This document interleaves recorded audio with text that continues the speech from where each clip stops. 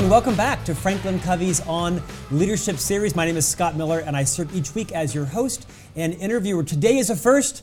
It is the first time we have invited a guest back, not for their second interview, and not even for their third interview, but for their fourth interview because of the number of downloads, the response our listeners and viewers give us. We've invited Chris McChesney, who is the lead author of Franklin Covey's book, The 4 Disciplines of Execution, to rejoin us for the relaunch of the new version. Chris, welcome back to On Leadership. Thank you, Scott. This Delighted is fun to have you here. It's good to be out. Yep, you flew in from Atlanta. You Yes. are only the second guest in a year. We've had live back on set. I've been fully vaccinated. We're 6 feet apart, and we're not. We're being cognizant of that. Delighted to have you back. Thanks, Scott. The book has done phenomenally well, even through the pandemic. You and your authors are now just shy of 1 million copies sold from around the world, including leadership and ebooks and audiobooks and such.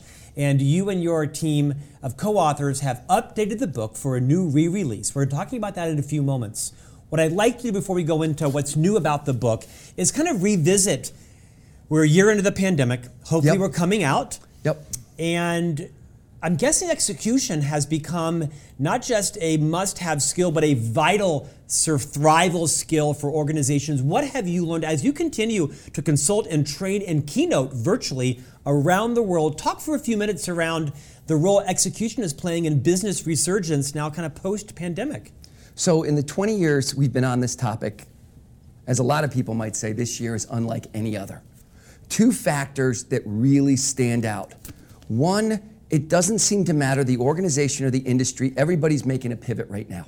Some for survival, some for opportunity, some because their customers are making a pivot, but everybody is moving right now. So execution is at sort of an all-time high. And some businesses are receiving enormous benefit from the pivot in economy, and their business has never been better. Which is a different type of execution. So they're making changes operationally, they're taking advantage of opportunities, but it doesn't matter who you talk to, and I keep waiting for the exception. It doesn't matter who you talk to, they're moving.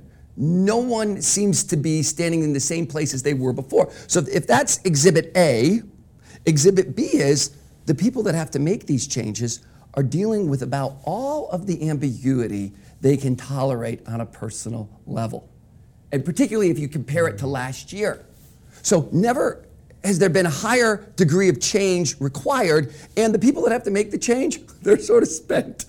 And everybody kind of gets it, right? You're like, I can't take any more uncertainty. Like, I don't know what's going on with mom and dad. I don't know what's going on. Are the kids back in school or they're home this week? Okay, is anybody learning anything? Like, there's just so many moving parts. So these 2 factors have created a bit of a storm when it comes to execution. You talked about ambiguity. At Franklin Covey, a lot of our clients are hiring us to help build their cultures. You know, this culture used to be a buzzword, and now it is no longer that. It is like a legitimate, measurable thing inside companies. It's why people leave organizations. Yep. It's why they join organizations. What is this impact having, this ambiguity you're seeing on cultures, virtual now, and work environments, hybrid? I heard yesterday where there was a couple of companies, was it General Motors or Ford, that just told close to 40,000 office workers that they can choose now to work at home permanently if they want to. What does that do to culture? Talk about the link between ambiguity and cultures inside companies. So if you think about ambiguity a little bit like carbon monoxide poisoning. You don't know you're hitting a threshold until you've hit it. And at a certain point, people just can't take any more. If you're having to do something new, if you're having to, initiate significant change and do something you haven't done before, that's additional ambiguity on top of all the other personal stuff that's going on. And what we see is people don't quit, they don't have fits, they're not defiant. What they do is they go back to the day job. Because even though the day job might be hectic, I know it doesn't have the same degree of ambiguity. And whenever you introduce a new goal, there's all this uncertainty. Is this really what we ought to be doing? How do we get there? What are the steps? Right? There's just so much unknown. And so this seems to be kind of the head of the issue right here. Chris, this has now become the world's largest weekly consumed leadership podcast globally, both audio and in video. Right on. For the new listeners and viewers that may not know the content very well, take a few minutes and give us a primer on each of the 4 disciplines. Discipline 1. Yeah, so even as I'm saying that, this is not a 4 disciplines for doing everything you have to do. This is 4 disciplines for doing the hardest thing you have to do. Yeah. Okay? So discipline 1 is about moving from a concept of what you want to a very clear finish line and deadline. Discipline 2 is figuring out what are the levers for getting this to work. What are what we call lead measures? What are the equivalent of diet and exercise metrics that I can use for moving an output as though it were weight loss? What's the equation? What's the bet? That's what discipline 2 is about. Act on lead measures. Discipline 3 is how you throw the game on switch. Keep a compelling scoreboard. Do I know right now for the week, are we winning or losing? Like, put that strategic bet in real time. And discipline 4 is force against leverage. It's weekly commitments and accountability to put energy against that strategic priority instead of just being lost in the day job. So it's a practice set of disciplines for doing the hardest part of what you have to accomplish.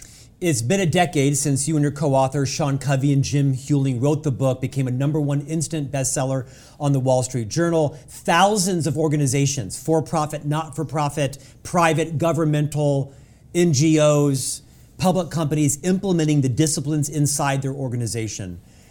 What's been the upside from the last 12 months of this pandemic? Great question. In terms of the execution opportunities clients are facing and how the disciplines you've seen are helping them? The one thing that we have heard is that in some cultures, it shook people out of their existing ways of thinking. So we've had some people say, hey, we've been able to execute. Right? Yeah, we've been able to execute on this, and we've been talking about this stuff for 5 years. So along with the uncertainty and with the negatives, it sort of allowed people to, forced people to sort of let go of some existing long-held practices and processes. You know, 10 years ago, you wrote this book. And like I mentioned, it sold just shy of 1 million copies, translated into how many languages? 14 right now. 14 languages, congratulations.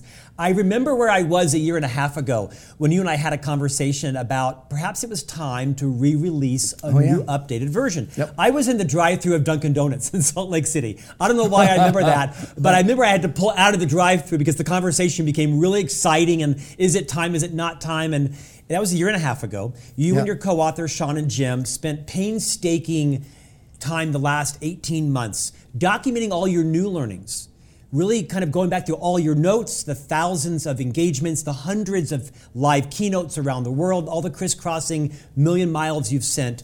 Talk to our listeners and viewers around why now have you decided to rewrite the book, and what are the big ideas that are in the new re-released version that perhaps weren't in the first original one?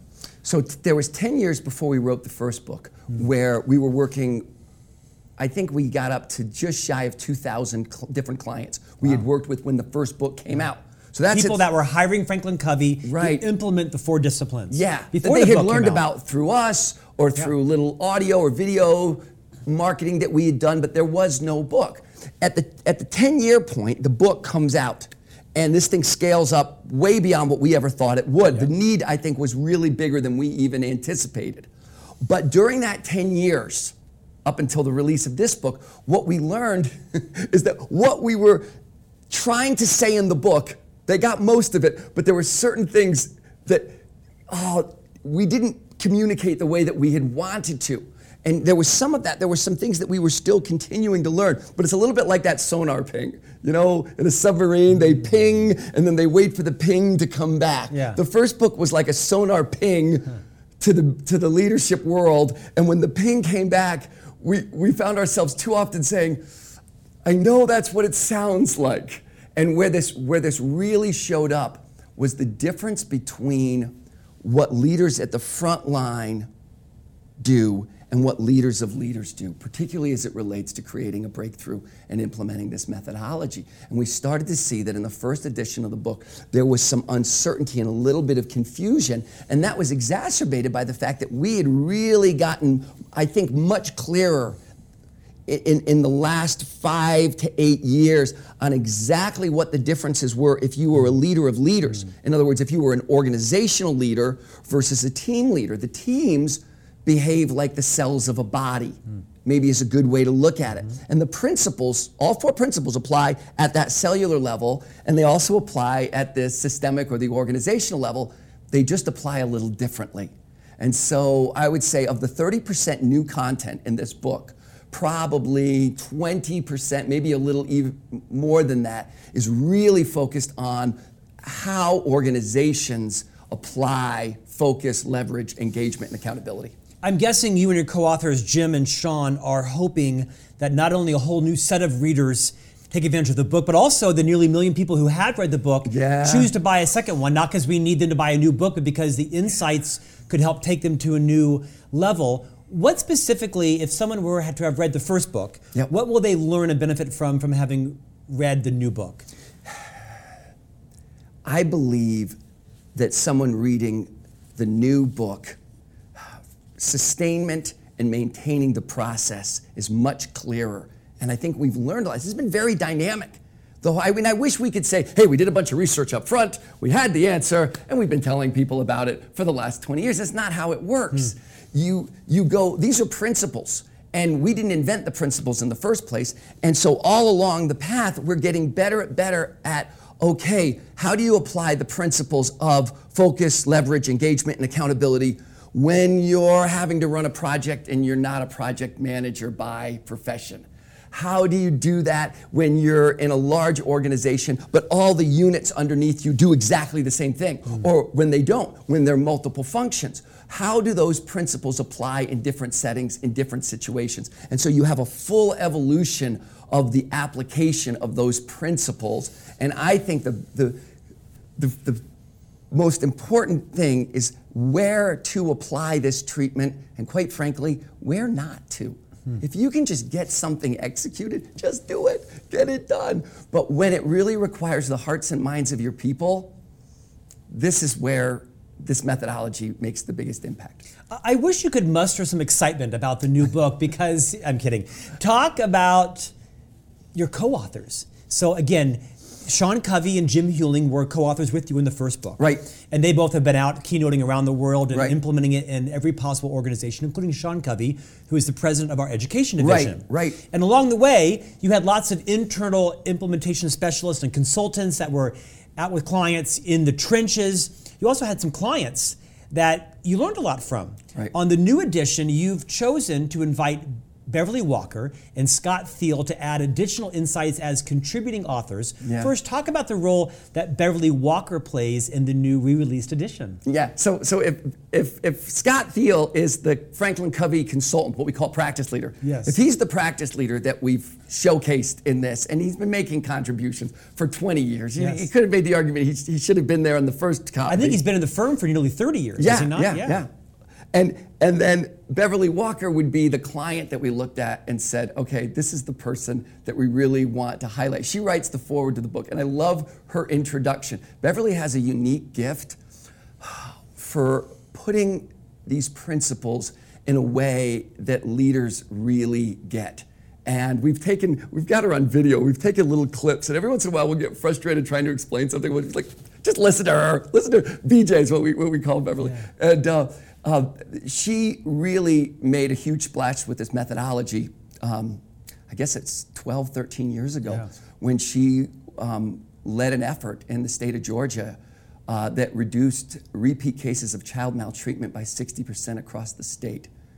Georgia had one of the longest backlogs for critical social worker cases in the United States. And within a year, they had no backlog at all. Remind us what her role was. She was head of the Human Services branch of the Georgia state government, about 20,000 person bureaucracy that covered everything from children and family services to mental health to public safety. Yeah. And she was one of those leaders. There's probably about a dozen leaders out there that when we introduced these principles to, we just sort of sat back and went, oh, that's what you can do with this stuff. And she was one of the leaders that took to it like a fish to water. The first time, and I got to be the person that taught it to her team, and she tells the joke that Governor Perdue literally grabbed her face and said, BJ, you will do this. She wanted no part of it. And they were really funny. They have a funny relationship. And once BJ got it and started to understand it. And as I was teaching her team, she would literally let me go about 4 or 5 sentences, and then I would look at her and she'd say, let me. And she would then explain what I had tried to explain, but she would put it, translate it. Yeah. So I'm realizing after a while, I thought, she's hearing all this for the first time, and she's contextualizing it better than I am. Yeah. This person has a real gift, and that was sort of foreshadowing for what she would be able to do with this methodology. Right. She wrote the foreword to the book, but she also, her implementation learnings, insights, and tweaks were instrumental. We've been partnering with her for the better part of, well, I guess 13 years now. She sent me a package of data on a project. States now hire her to come in and tackle sort of insurmountable problems. And I'm sitting on a packet of information from her right now where she's saying, all right, this is how I'm looking at this. What do you think, Chris? And it's just really fun to see the ongoing impact that BJ's making around the United States. It's not uncommon for Franklin Covey's clients to come back to us and say, and here's an idea how we're implementing this. Have you thought about tweaking this there? We receive a tremendous amount of value when our clients help us Dave Grissom improve. At Marriott, Colleen Wegman at Wegmans, leaders at Comcast, like so many. And this is why it's been a 20-year development period. We keep learning. We keep waiting for the variation in that, the tweaking that goes on to sort of narrow. But, that's maybe one of the most exciting parts of this is we are very much students even today. So a thank you to Beverly Walker for your support of Franklin Covey for decades and also for your contribution to this book. You are an icon inside the Franklin Covey company. Talk about Scott Thiel's contribution. Yeah, thanks, Scott. Scott's fantastic and has been a friend of mine for the better part of 30 years. And the organizational framework that we use called the Strategy Map was developed by Scott, and Scott has continually been in the laboratory at Franklin Covey, and is one of the first people that Jim Hewling and I will go to when we have a new idea, and particularly when we want to articulate it well. Scott is really good at putting things in the clearest possible way, but again, his contributions just around how we viewed the disciplines in the context of everything else that has to go on in the organization. It wouldn't have been right if we didn't give attribution to Scott on the cover of the book. Yeah, well said. Let's go back to the content for a moment. Discipline 1, identify the wildly important goals. You use this phrase called WIGs, wildly important goals. Right. Riff a bit on what the rules are that you've learned and you illustrate in the new edition around crafting wildly important goals. So if you looked at a wildly important goal as the component of your plan, the part of your plan that you can't get done with money, you can't get done with a mandate, even though you're the boss, you can't force this thing, right? That's number one. And number two, it's not going to happen in the current day job, within the operation today. So whenever you're a leader, it's a great way to think about the whole methodology. When you're a leader and you're saying, we have to do this, and I can't buy it. If I could, I would have written the check. You know that thing in your life, you're like, I don't care what it would have cost, I would have done it. And you can't buy compliance. You can't buy a great culture. You have to earn it. Yeah, that's right. And at the same time, the way we're running today isn't going to reduce the amount of client churn that we have, or our safety record, or getting new accounts within that new segment that's going to be the future of our organization. Like whatever that breakthrough is that you have to have. The WIG is a way to target sort of the next success on that breakthrough journey. That's what the wildly important goal is. And the rule is at the highest level is that thing requires as much pull as it does push. So if pushing feels like persuasion, if I could just help you understand, team, how critical this is. If I could just help you understand how smart this strategy is, I'm sure you'd all go along. This sounds vaguely familiar. I know. There was a lot of looking in the mirror that happened when we got into this. Yeah. What we've learned is that the really great leaders with WIGs, they're not as interested in persuading. They'll make the final call on what the WIG is. They want to hear. They want to listen to people. So one of the rules, and we get into this in the new book, is when you as a leader, when you think you know what that is, don't be so concerned about selling people on it. That's not where commitment comes from. No. Where it comes from, it begins, what does Stephen Covey teach? The key to influence is to first be influenced. It starts by listening. And one of the things we teach is be transparent. If you've got concerns, share your concerns. This is what we're choosing. We think. We want to hear you out Push first. back on it. Yeah, push back on it. Tell me, right? First of all, clarifying questions. Second, feedback questions. And what we learned when we watched this modeled by leaders is that people who fundamentally might have disagreed with the final decision that was made and the final target that was chosen for the wildly important goal, if they were listened to in the process, they'll help you. Yes. They'll even commit. No involvement, no commitment. When it comes to the wig that they have to choose to help the bigger wig. And so that's part of the pull process we describe. I mean, the big insight, if I were to translate it like a BJ would, I won't BJ, so forgive me, is that gone are the days where the executives in the well-appointed C-suite that has now been democratized by the less well-appointed Zoom call. Gone are the days where they're deciding the wigs and then influencing or forcing them out onto the team. That this concept that Dr. Covey popularized, no involvement, no commitment, is crucial to not just identifying the well-important goals, but kind of pressure testing them, making sure they're the right ones, but winning the hearts and the minds and the backs and the passions of all your people because they're involved and they believe in them. So can we please take that a step further? Yeah. So a lot of leaders are like, look, I would love to do that. I would love to democratize this process, but I don't want anarchy. What's the balance? Yeah. And so I want you to think of this in sort of a two-step. Or if we don't pick your wig, then you'll never fall into our wig. That's right. So there are the organizational objectives, and then there are the team objectives, and we've really broken out the difference between those two steps. When it comes to the organizational objectives, the core leadership team has to make the final decision on those. Of course. Those are not, right? It's not a democracy in that sense, nor is it, hey, we all have to be on the same page or we don't move forward. We're not looking for consensus building. What we are looking for is, what do they know that we don't? What have we not considered? And when they get that you're really, that you really mean to do that, they'd rather be listened to than get their way.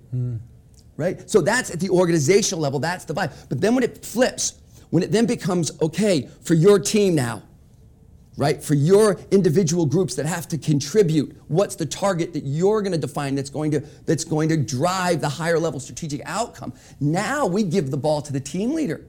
And we say, you pick. Now, we'll approve, and that there might be a veto if some of them don't work into the plan. But even if we do veto, we won't dictate. We'll just kick it back into play, and we'll say, try again. So really giving leaders a very clear idea of when you can push and when you can pull, and in that very delicate area where I have to take the organization in a direction, they may not all want to go. What are the rules for doing that?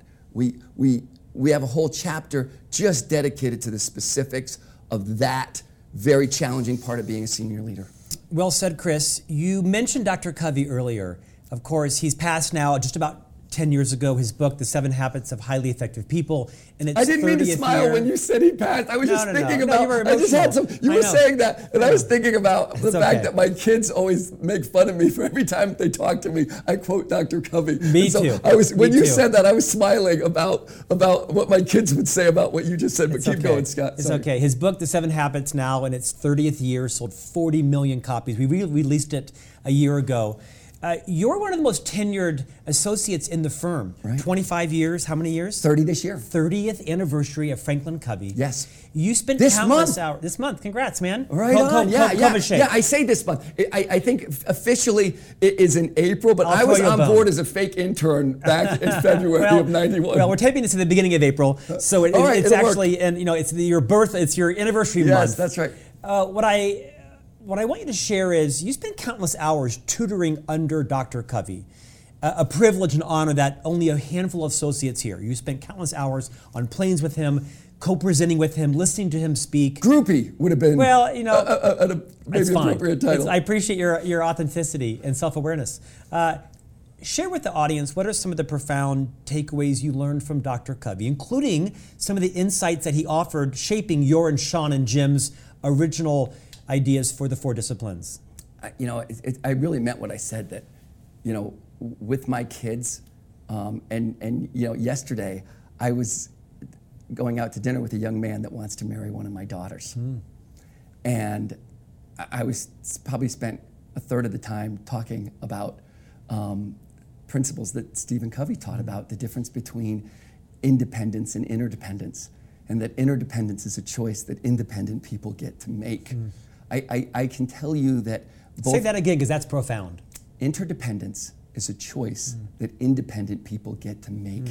And if you haven't mastered the first 3 habits of independance, really interdependence is not as much of a choice for you as Nicely you think. said. Yeah. And there are so many really profound insights associated with true principles. I don't know that anyone's really had the gift at just being able to help human beings, mortals, sort of understand how the world really works, and that we are not in charge. We don't get to make up the rules. We don't have, if truth is truth, we don't really get our own. Truth, right, there's principles, and principles govern. And if there's something wrong in your life, if you're having a problem, Dr. Covey was really big on find the principle that you're violating. That you're knocking up against. Yeah, and be humble enough, right, to own the fact that I need to change. And, like I said about influence, maybe the reason I'm not having influence with these peers of mine is because I haven't let them influence me. Yeah. Or whatever the principle might be.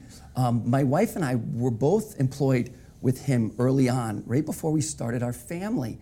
And she said this 100 times, that was the biggest contributor to the culture of our family is those basic rules for human happiness and effectiveness that we learned from Stephen Covey.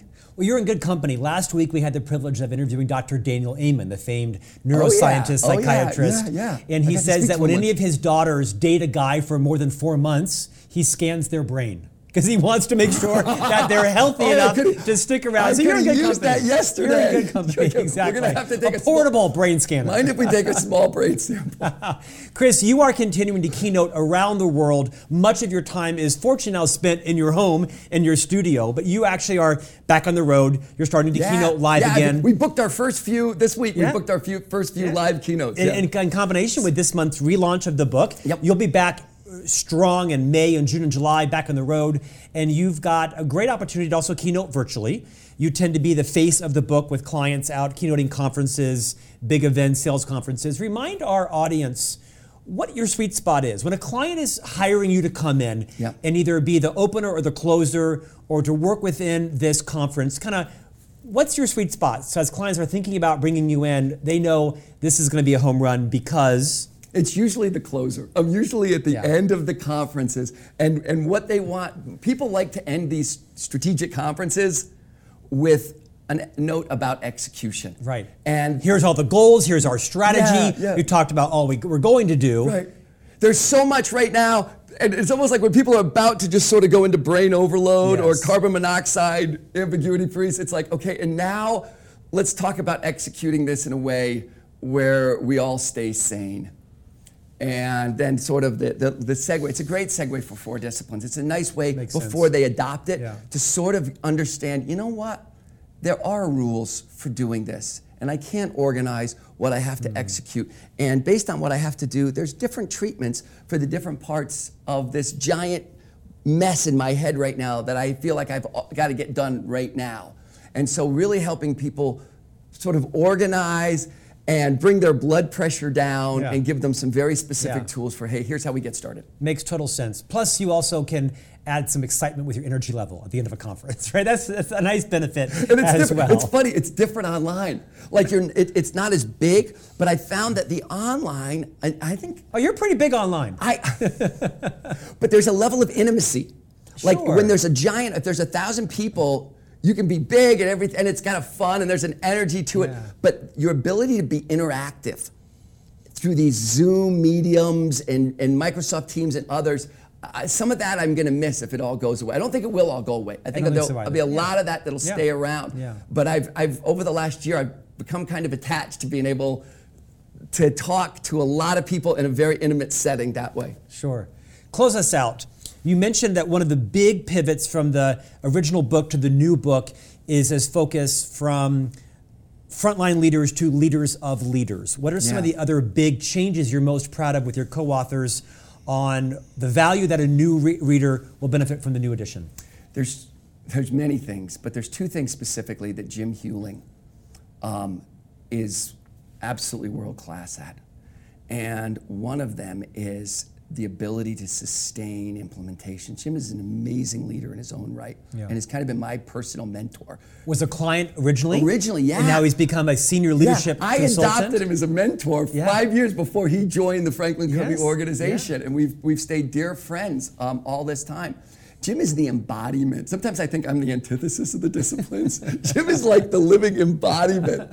Right? People have fun with me because I'm so naturally bad at them that I relate to the problems. Yes, I can relate. Yeah. Right? He's the yang to your yin in terms of this. Jim is just like, he gets it. So Jim really goes into, it's a beautiful chapter in here on sustainment and the way you take something from an idea to a natural part of the way we do things in here. I think that's the first thing.